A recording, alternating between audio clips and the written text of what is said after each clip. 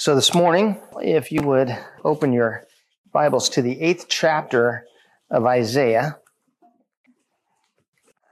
This morning, we will look at the promised Savior from the words of the prophet Isaiah.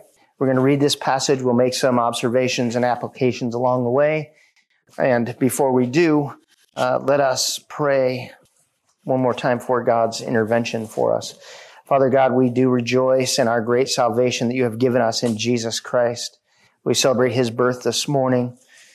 We are longing and looking for his return. We ask, Lord, this morning that you give us grace to hear and to respond to your holy word this morning. We ask this in the precious name of your Son, Jesus. Amen. Amen. So normally a Christmas message is begun in chapter 9, but we're going to begin in chapter 8 to get us some context. So if you would look at beginning at verse 20, I will read through chapter 9, verse 7. To the teaching and to the testimony. If they will not speak according to this word, it is because they have no dawn. They will pass through the land, greatly distressed and hungry. And when they are hungry, they will be enraged and will speak contemptuously against their king and their God and turn their faces upward. And they will look to the earth, but behold distress and darkness, the gloom of anguish, and they will be thrust into thick darkness. But there will be no gloom for her who was in anguish. In the former time, he brought into contempt the land of Zebulun and the land of Naphtali. But in the latter time, he has made glorious the way of the sea, the land beyond the Jordan, Galilee of the nations. The people who walked in darkness have seen a great light. Those who dwelt in a land of deep darkness, on them has light shone. You have multiplied the nation. You have increased its joy. They rejoice before you as with joy at the harvest, as they are glad when they divide the spoil. For the yoke of his burden and the staff of his shoulder, the rod of his oppressor you have broken, as on the day of Midian. For every boot of trampling warrior in battle tumult and every garment rolled in blood will be burned as fuel for the fire. For to us a child is born, to us a son is given, and the government shall be upon his shoulder, and his name shall be called Wonderful Counselor, Mighty God, Everlasting Father, Prince of Peace. And of the increase of his government and of peace there will be no end. On the throne of David and over his kingdom, to establish it and to uphold it with justice and with righteousness from this time forth and forevermore. The zeal of the Lord of hosts will do this. This is God's word. So hope has come, hope is here, and hope is coming. This Christmas, we celebrate the reality of salvation in Jesus Christ. Hope is coming in eternity future, but hope has been sent to us in eternity past in Jesus Christ, the promised seed. Hope is coming in eternity future in Jesus' return as the King of Kings and the Lord of Lords. Hope is coming in the Satan-crushing, sin-eradicating Savior. Hope is here. Hope is here now. God has raised him from the dead and he is alive. And he is, as we just sang, Emmanuel, God with us, even to the end of the age. Jesus Christ is our present and only reality in a world of confusion and darkness and chaos. And we rejoice this Christmas in the reality of God's Son as a past reality, as a future reality, and as our present reality.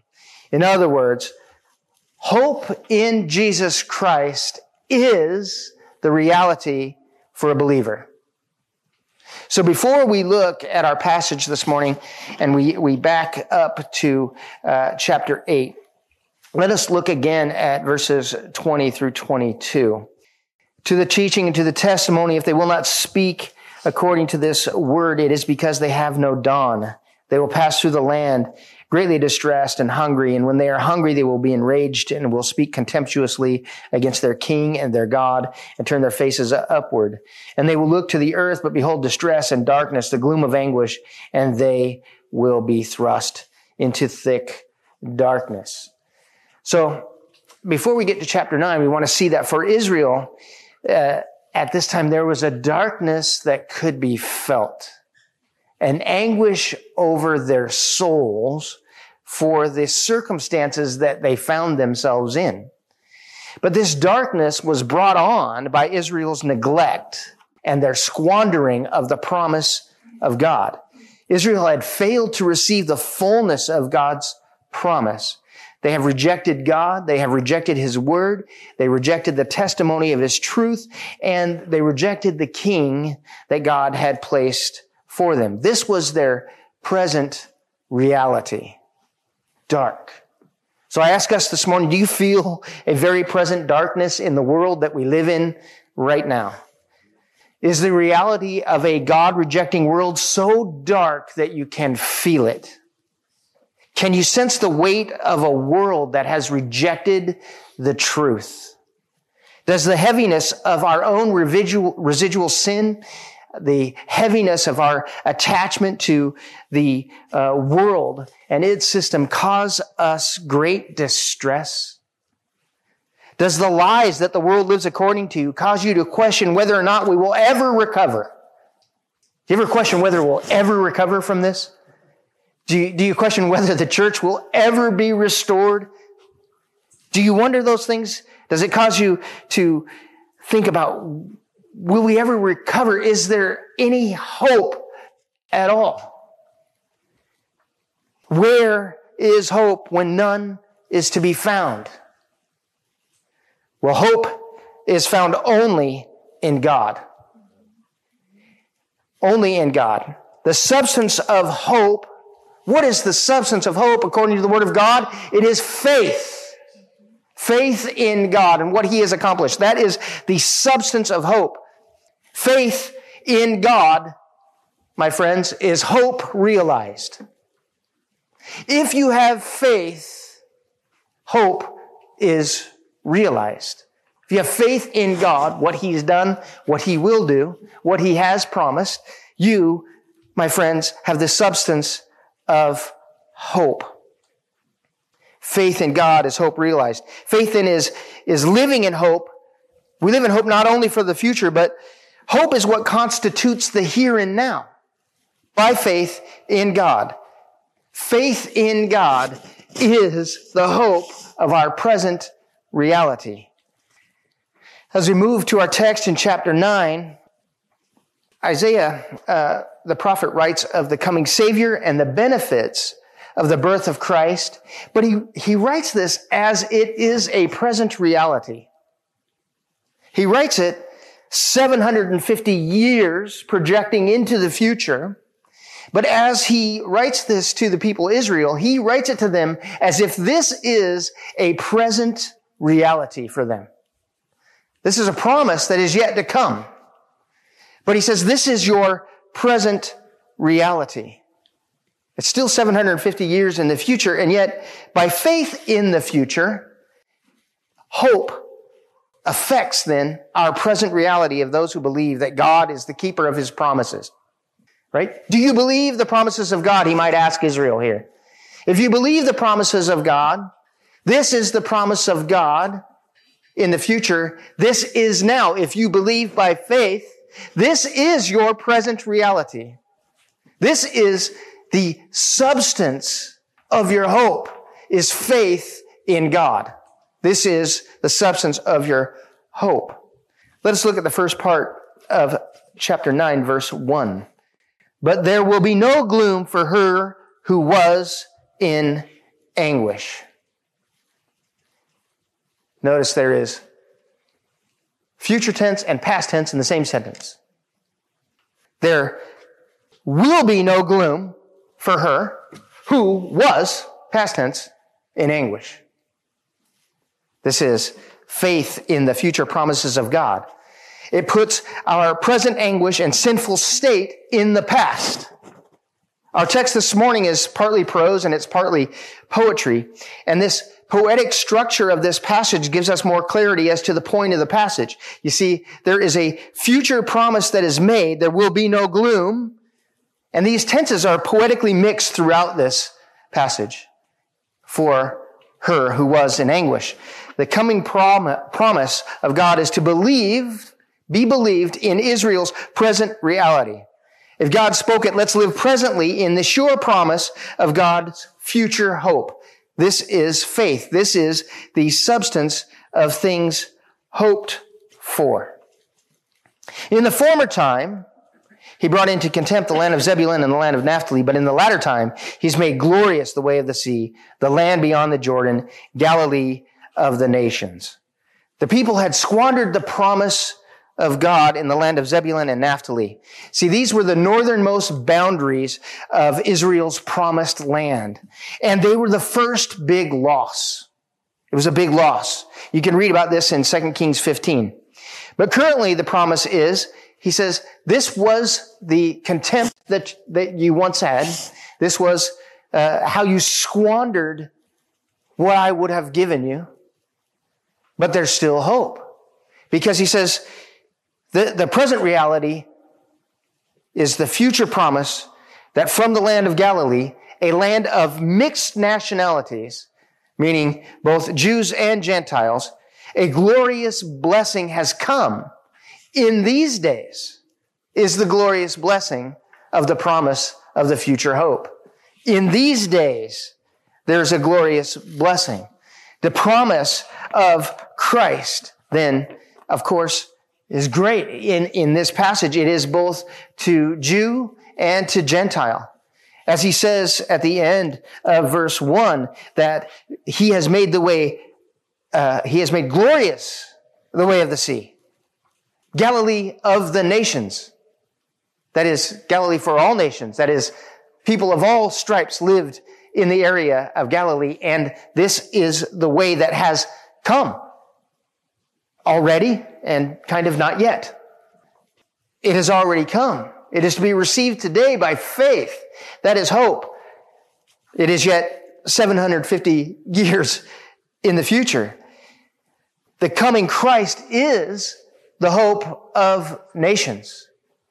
The fact that Christ has come is the hope of our nations today.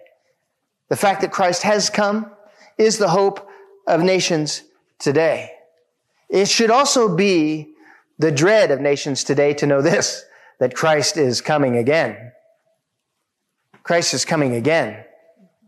He is the hope of nations today, but he is also the dread of those who will not repent and believe today. Because when Christ comes, he is the righteous ruler and judge of the whole world. He is coming again. It is both dread and rejoicing for the nations around us. But for us who believe, this is our hope for today. 750 years in advance, Isaiah announces this coming of Christ, and he announces it as a blessing to be received today by faith. The place in which you put your hope in a hopeless situation. With the God that makes promises and the promise that God makes. This is the place where we put our hope in a hopeless situation. You see, the promise is that he has made the way glorious to those who would receive the coming Christ. Those who would receive the Messiah in the future. But those who would receive the Messiah today, by faith, hope has come. God's proclamation of future blessing here is the substance of things that we are to hope for today. Christmas is a time for rejoicing in any age and under any earthly circumstance. I want to say this again. Christmas is a time for rejoicing in any age and under any earthly circumstance for those who believe by faith. Those who have been saved, those who are in Christ Jesus. Christmas is a time for rejoicing in any age and under any earthly circumstance. Think about the circumstances that Isaiah is talking about here. There was gloom and darkness, and they've rejected his word. They've rejected the teaching of the Lord. They've rejected the king. They've squandered their inheritance. And yet he says in chapter 9, but there will be no gloom for her who was in anguish, because he has made the way, and the way through Jesus Christ, the Son that he is going to soon announce as coming. The Christian lives presently with a future hope of the promises of God, and the birth of Jesus Christ reminds us that the promises of God are sure. They are sure. We look back, we will celebrate this Thursday and Friday, the birth of Christ with our families and our friends. And we will say this, our present reality is that God is the keeper of promises. And the future promises of God are sure. Because look at what he did in sending his son. He sent his only son. The birth of Christ reminds us that the promises of God are sure and that God has made a glorious way amid present gloom and anguish.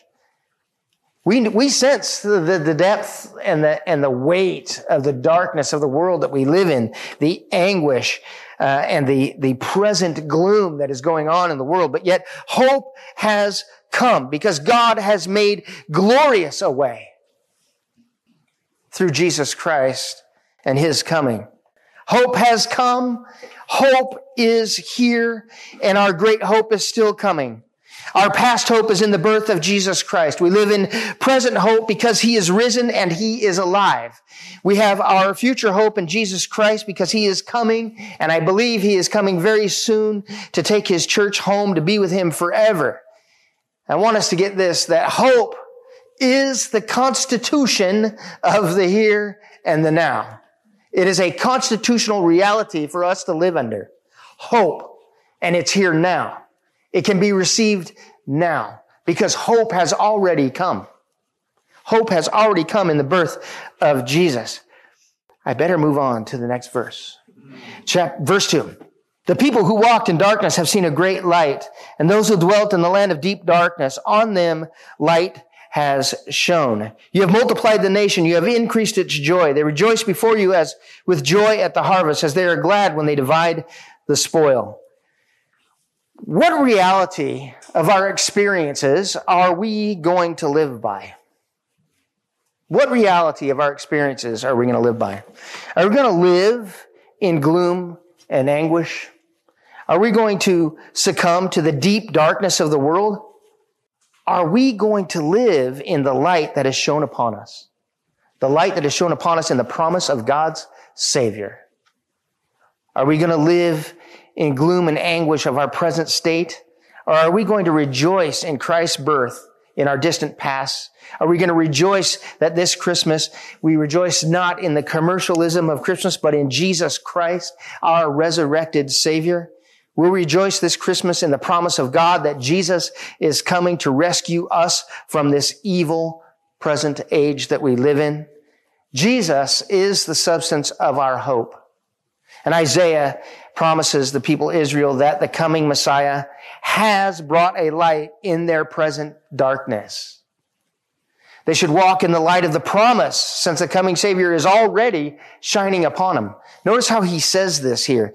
The people who walked in darkness, past tense, have currently seen a great light. Those who dwelt, past tense, in a land of darkness, on them light has shone. It is the promise of the coming Savior that is the reality of the substance of their hope presently, isn't it? Christ has not yet come. It's 750 years in the future. But here's the promise. I'm making this promise, the proclamation of God and the gospel and the good news that God is going to do what he said he's going to do. And he says, those who have received this, they were once who walked in darkness, and now they have seen a great light, and that light has shone upon them currently. That is the reality that he wants them, Israel, to live in as he gives them this message of hope. Isaiah promises that the Messiah has brought a light into their present darkness, and they should walk in the light of the promises, since the coming Savior is already currently shining upon them. Israel was to celebrate the joy of the coming harvest as if it had already been realized. There's a harvest that is coming, and you should walk in joy as if it was already realized. The joy of the promise of God's light increases joy in the heart. So there's joy in this light that has come, in this promise that has come, and this joy when it has been fully realized, this joy of the promise of God's light, it increases joy in the heart until it becomes praise on the lips of those who have received this good news. Notice in verse 3, you have multiplied the nation, you have increased its joy. They rejoice before you. There's a heart change that is filled with the joy of the Lord, and then it leads to praise. It leads to outward rejoicing in what God has done. As if already, although not yet. But kind of, it's already as soon as the promise is made, isn't it? If we believe God, if we trust God, if we trust that when He makes a promise, we live as though that promise is realized in the here and the now, right? That is hope by faith. We live in that hope. And that is the reason why I believe that Isaiah here mixes tenses back and forth with have and will be and is to come and has come. It's already happened. It is this idea that those who receive this message of good news live it by faith. And that is the substance of hope. It's a tangible thing. It is as real as a pencil that you pick up. Faith is a real thing. It is a real thing. And I hope you all have it. And if you don't have it, I pray right now that God by His Holy Spirit would give you faith. Because you can't conjure it up, friends. You can't make yourself have faith. None of you. There's not a soul in here who made themselves believe. Not one. There's not one who sits here who's made themselves believe in the promises of God. It is God's Word empowered by the Holy Spirit that entered your ear and transformed your heart and turned it from stone to flesh that you might believe. It is all God's work that we have hope and we have faith. And I pray this morning that if you don't have the hope of Jesus Christ and His birth, that this morning by faith, God and His Holy Spirit will invade your heart. And I tell this story often when I tell of my salvation, that when God saved me, He wrecked me. It was a wreck. It was a wrecked heart. He broke me. Destroyed me, I thought. Turned me upside down and on my head. Man, and it's painful when it first happens and joyous at the same time. So I hope that He wrecks you. And I don't mean that to be mean. But if you're not a believer in Jesus, I hope you get wrecked today. I hope that the Holy Spirit just wrecks you and just turns you upside down and inside out. Because that is the way of salvation, friends. That's how it works. That's how God works. He wrecks us that He might fill us with Himself. Empties us of us that He might be all that we are and all that we need and all that we want and all that we desire. So, the joy of the promise of God's light, it increases joy until we become praisers of Him. And I ask this morning, has the light of God's promise shone brightly upon you today in a world of gloom? Do your lips sing for the praises of your great salvation? Do they sing of your great salvation no matter how dark and gloomy the circumstances are? What is it about the coming Christ that brings light in a dark place, that takes the joy of your heart and multiplies it to lips of praise? See, the coming Christ willingly takes on the burden of our gloom and our anguish. The Savior of God's people shoulders the weight of our sin and the enemy's attacks. The Messiah receives the rod of the oppressor on our behalf. We have Christ's birth, the promise of God's Son, who would bear the punishment that we so deserve as a loving and willing sacrifice. Christ Jesus, being born lowly, was born as our warrior king. He fights God's cause for God's people. And we could sing this song forever. Joy to the world, the Lord has come. Let us look at verses 4 and 5 as we think about who it is that this promised Savior is. For the yoke of His burden and the staff of His shoulder, the rod of His oppressor, you have broken as on the day of Midian. See, this Savior that we put our trust in this morning, this hope that we have by faith, that He has taken on the burden. The yoke of his burden he took on. And he took on the responsibility. He shouldered it. He shouldered the responsibility for our fall and our sin. He shouldered it. He willingly took the rod of the oppressor against himself for us. And God has broken that for us. For every boot of the trampling warrior in battle tumult and every garment rolled in blood will be burned as fuel for the fire. You see, he is our warrior king. This Jesus who has promised to us this future hope. Hope has come, and it has come as promised. The burden of darkness, the burden of gloom he has shouldered. He has given us a future and a hope. He has given us faith as the substance of things hoped for. This whole passage is what theologians often talk about, the already and not yet. And how can it be true? It's true by faith. The already and the not yet. For to us a child is born, to us a son is given, and the government shall be upon his shoulder. He has shouldered for us the burden of sin, the gloom, and the anguish, the yoke. He has taken on our oppressor, and he has won. The Christ who we celebrate this Christmas is unmistakably God. That's the first thing I want you to know. And I know you know this.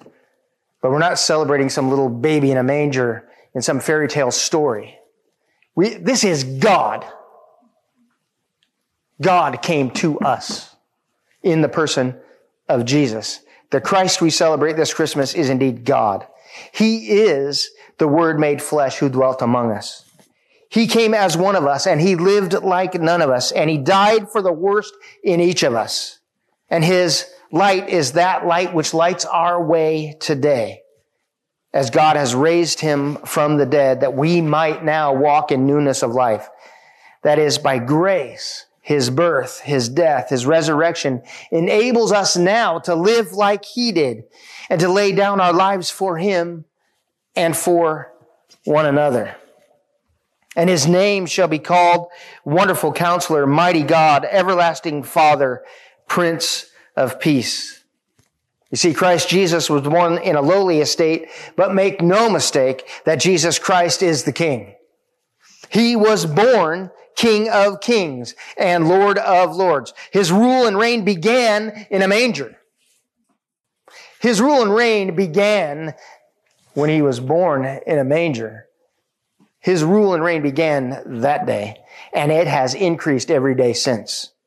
His kingdom rule continues to grow today unto eternity as he rules in heaven and on earth. The gloom and anguish we see from living in a world with earthly flawed rulers is not the reality that we rejoice in, is it?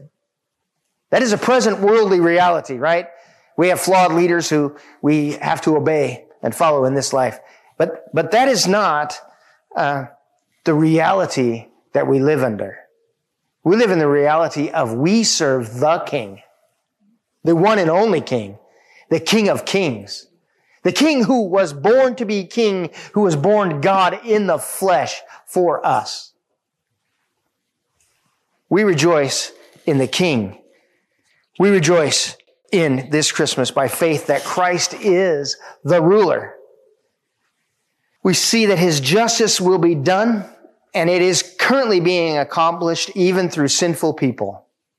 He is the righteous King. He is the just King. His righteous and just rule are prevailing right now, despite the worldly conditions that contradict it. Of the increase of his government and peace, there will be no end on the throne of David and over his kingdom to establish it and uphold it with justice and with righteousness from this time forth and forevermore. The light that now illuminates our path, the joy that fills our heart, the gloom that has left us, the peace that we have in a world of trouble and tumult has come to us in the birth of Jesus Christ. His birth, our light, our joy, our praise, our peace. His righteousness and his justice is accomplished. And it is accomplished by what? The zeal of the Lord of hosts will do this. You see, his birth, our light, our joy, our praise, our peace, his righteousness, and his justice is accomplished by the zealous love of God for sinners like you and like me. It is born of God, is all of God. This is the substance of hope this Christmas. We need to live in the reality of God's promise, don't we? It's the way forward. It is the substance of hope, is this faith that we have in Jesus. And it is not a faith, of course, that the world might say that we're intellectually lazy, that faith is intellectually lazy. Well, we have a promise 750 years in advance that came exactly the way God said it would. We have all of the proof we need. This is the truth of God's word. What God says actually happens. We know this to be true. And if you don't know it to be true, seek it, learn it, study it, look at it. Be convinced, not by what I've said here this morning, but be convinced by the word of God and what it says. Be convinced of the truth of God's word. And although, the world may look at you and me and think we are the most deluded people on the planet, but we are the people who have hope. We're the people who have faith. We are the people who have the one thing that they want. The world wants this, and they don't know it. They want something real. They want something real and true. And we have the only reality and the only truth. That is, Jesus Christ is the hope. He is our only hope. He is our present hope, and he is our future hope. And if that be true, friends, then what is the rest of our life and the rest of our year to look like? I believe it's simply this. Rejoice in the Lord always. And as Paul said, and again, I say rejoice. Rejoice in the Lord always, because hope has come. It is yours, friends, to grab a hold of by faith. Hope is yours to grab a hold of by faith. Because God is not slack when he concerns his promises, is he? Well, let us take a moment of silence and reflect upon God's word, and then we will close in singing. Oh, Father, we ask that you make our hearts merry and joyful this Christmas season, that we celebrate your great love for us in sending your Son, that we show the love of Christ to our family members who may not know you as we gather together around our tables and in our homes, that the joy that we feel, the joy that we possess in the Lord Jesus would become infectious to our family members this Christmas, that we would proclaim the hope, and the only hope is the reality of Jesus Christ, born to die, risen, and coming again. We ask, Lord, that you would fill us with joy and rejoicing this Christmas. We ask this in Jesus' name. Amen.